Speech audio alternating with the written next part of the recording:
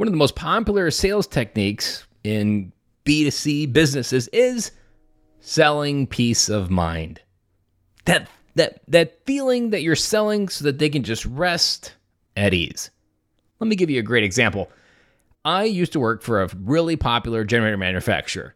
Now, generators are only needed when the power goes out.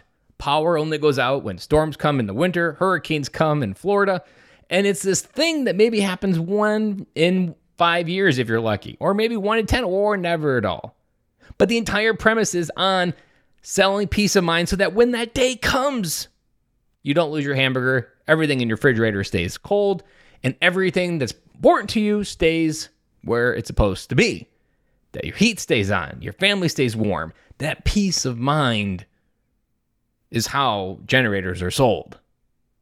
But what about life? Where does peace of mind come into play in life?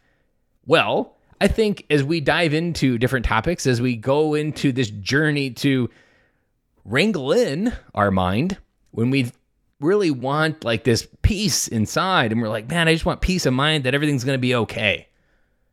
These types of things and these places where we use that language is kind of describing like, I just want peace of mind that this chaos is going to be gone. Well, on Instagram over the weekend, I heard this brilliant reframe, and I feel like I've heard it before, but this one really sunk in when I heard it, that what we really want is not peace of mind. We want peace from mind. I'll say that again for the people in the back. We don't really want peace of mind. We want peace from mind.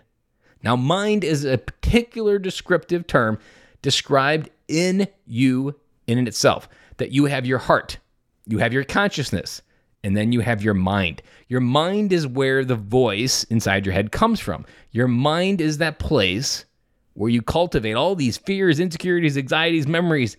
That is mind. We want peace from mind because it never shuts up. It's always reminding me that something is wrong. It's always finding some flaw in something that should be okay, but it's not. And reality is, you just want peace from that. So don't think of peace of mind. Think peace from mind.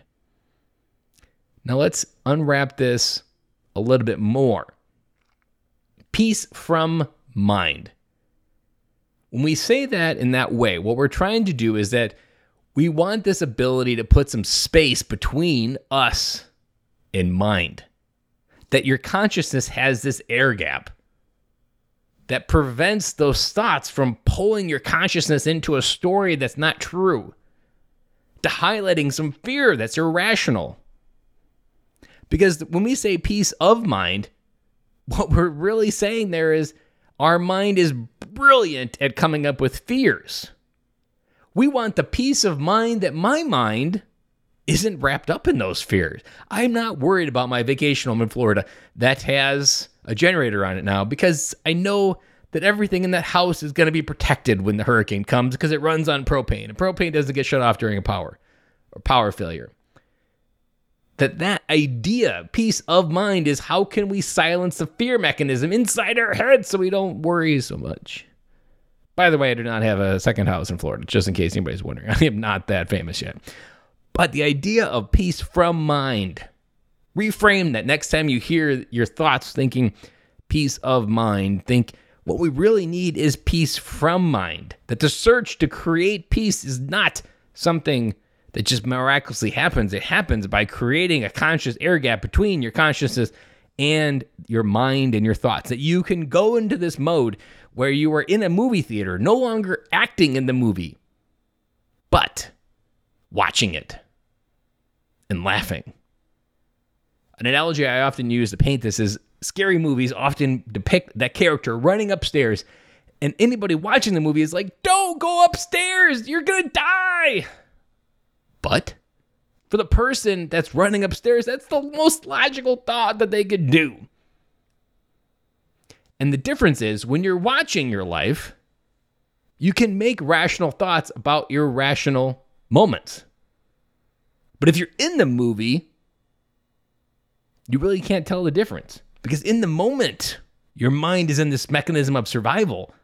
and your mind is trying to figure things out, use fear and all these primal old caveman tools to solve the problems that are in front of you, when reality is that's not what you need to solve. To be able to solve, to get to that peace, is to create that, like, my mind is different than me. I am actually not my mind. I am not my thoughts. And using this framework to get better. That is all I have for you today, and we'll be back again tomorrow, and I hope that you can find some peace from mind today.